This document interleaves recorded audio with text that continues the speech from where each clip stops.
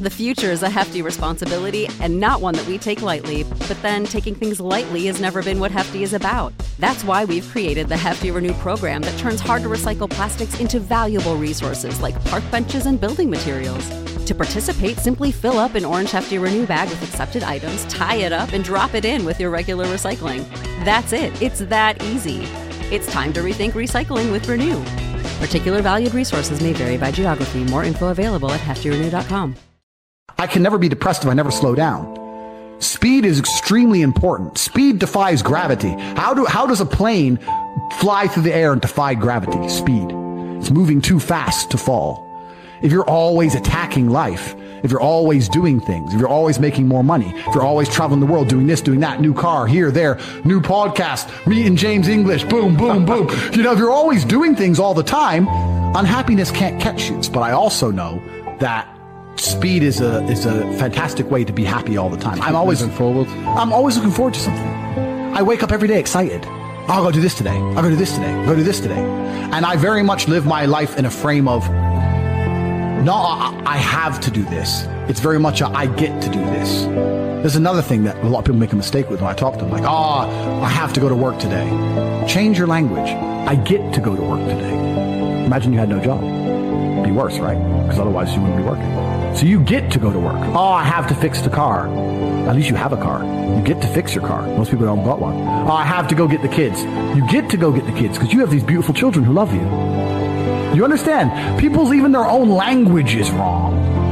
The world can be framed. Maybe I'm completely crazy. Maybe I'm full of shit, like you said. Maybe I am. But the frames I've installed in my mind are all beneficial to me.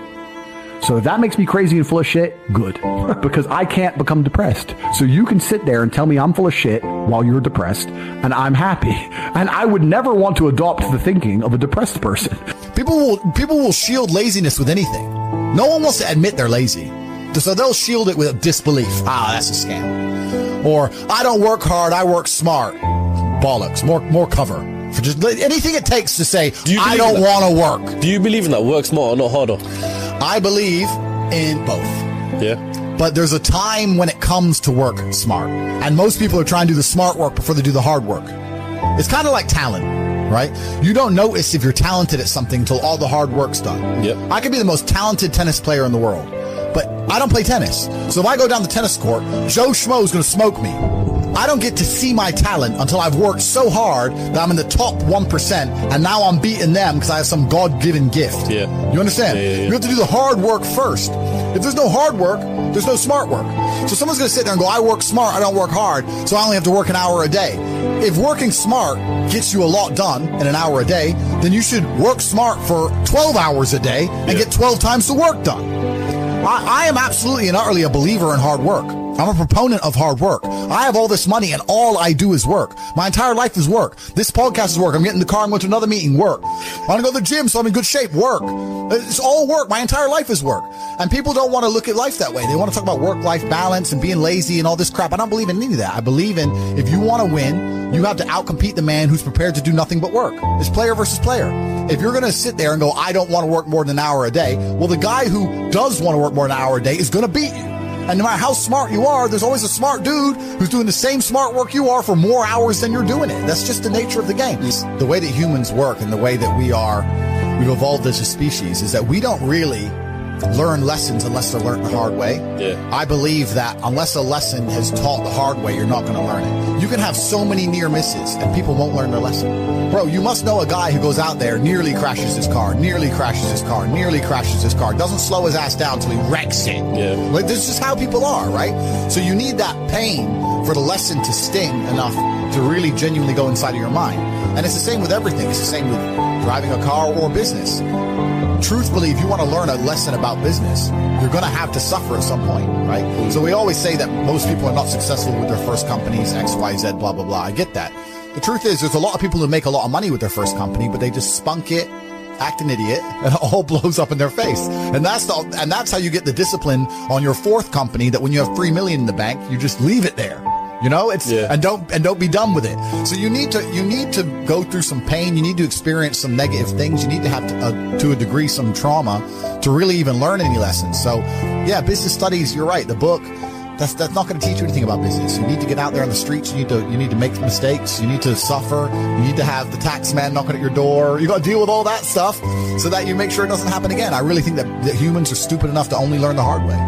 And life really doesn't have to be that complicated. When you see somebody that has something you want, you just got to try and work out how they got it. Yeah. And that's the missing part. Most people see people with things they want, and they don't do the second half. They don't try and work out how they got that thing.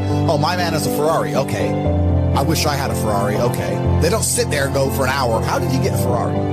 It doesn't cross that part is the part they don't want to do, right? They just go, oh, he has a Ferrari. Wish I had a Ferrari. And they go back to TV. Yeah. And that's why they lose. It's player versus player out here, man. It's on the street. It's not easy. For every dollar you make, for every pound you take, you took it from someone else. You don't make money. You take money. People don't understand the way that money works. You're not the Federal Reserve. You can't create money from thin air. Every single pound in your bank is money you took from someone else. And when I say take, I don't mean it in a negative way. You might have convinced them to give it to you. You might have a coffee shop.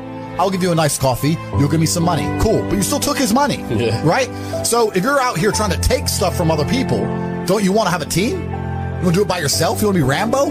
Because if you get two of you doing it. You get two of you. That's right. So the whole idea of this lone soldier, this Rambo, I'll do it all by myself, that's all dead, bro. You need to have a team. It's player versus player. And for the same reason, if you were out here on the street and you want to defend yourself, you want your boys around you, it's the same thing with trying to get rich.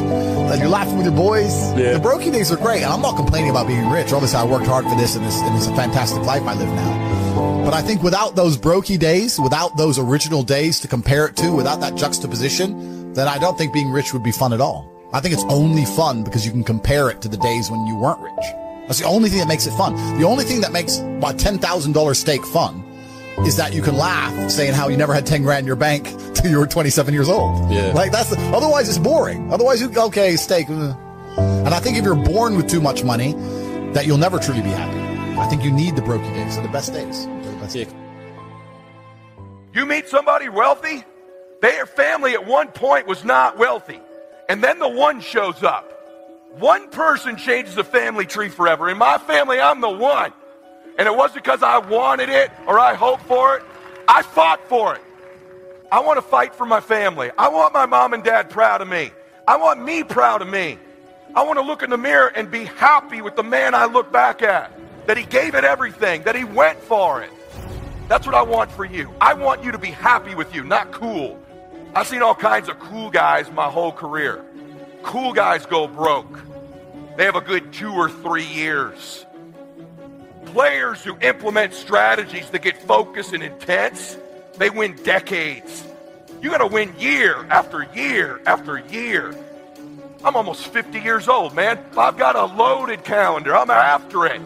I'm not casual. I want to win. You hear me? Wake up! You want to win? You want to be a millionaire? You got to quit being so casual. You walk slow. You implement things slow. You talk a good game like you're going to be somebody. Business is a sport. It's competitive. You got to get focused and get in a hurry. Wake up, brother. If you make a couple of these adjustments, man, you could change your life.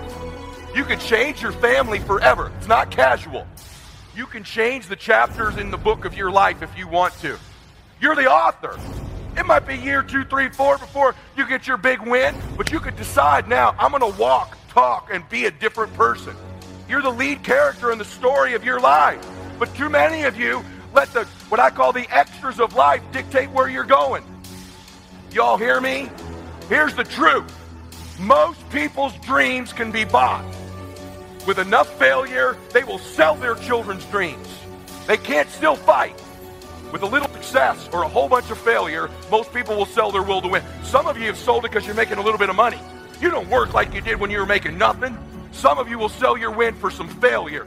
You're probably buyable. But if you decided my will cannot be bought, I'll keep fighting for my family. I'm the one. I'm going to change my family tree forever. Decide now. You're going to keep negotiating the price, or can you not be bought? That is you. That is you. That no one can do it for you but you. You must understand that. I remember I was playing a game with my 9-year-old son, John Leslie, and I beat him 10 straight games in a game called Connect 4. And I got up. I said, I'm ready to go to sleep now. John Leslie said, no, you can't go now, Dad. I said, why? He said, it's not over until I win. We sat down and we played several other games. And finally, John Leslie won, and he got up and he yawned. And he said, I'm ready to go to sleep now. What if all of us took that attitude after we face a rejection and a no, or we have a meeting and no one shows up? What if we have that kind of attitude? The car's repossessed. Nobody believes in you, but you're still looking at your dream. Say to yourself, it's not over until I win. It's possible. I can live my dream. It's me. I've got to make it happen. It's not over until I win. As you run toward your dream, it's necessary that you have goals, that you write those goals down, that you plan. It's also necessary that you look for ways to always find a way to pull it out when everybody else thinks that you are defeated. But the next thing, ladies and gentlemen, I want to share with you that some of you already know that it's hard. It was hard when just over 3 years ago, and I fell on some hard times, and I was sleeping in my office.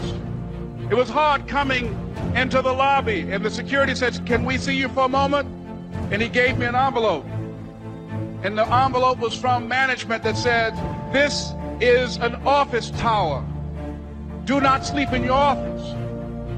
And it was hard coming through the lobby. And sometimes they would laugh. There's a guy talking about becoming successful. He's bathing in the bathroom upstairs. He sleeps on the floor. Look at him. It was hard, ladies and gentlemen, coming to speak to people. I was behind on my bills and my dreams, and I'm saying to them, you can live your dream. It was hard, ladies and gentlemen. There were times that I doubted myself. I said, God, why is this happening to me? I'm not trying to steal or rob from anybody. Why did this have to happen to me? And here's what I want to say to you. Don't give up on your dream. No one could have convinced me by holding on, by continuing to push forward, that one day I would have my own talk show from Liberty City, an abandoned building on a floor, never knowing my mother or father. It's a long shot. No college training, labeled educable, mentally retarded, but I kept running toward my dream. Don't stop. Don't stop running toward your dream. There are moments when you're going to doubt yourself. There are rough times that are going to come, but they have not come to stay. They have come to pass. It's very important for you to believe that you are the one. Begin to envision yourselves as being blessed and highly favored to reach your goals. That you can make your parents proud. You can touch millions of people's lives, and the world will never be the same again because you came this way. That's why you're here, because you are the one. It's not going to be easy. It was hard laying on the floor, looking out of the window, daydreaming, saying, Les, can you do this? Can you make this happen? And something said within me, you're the one. You're the one.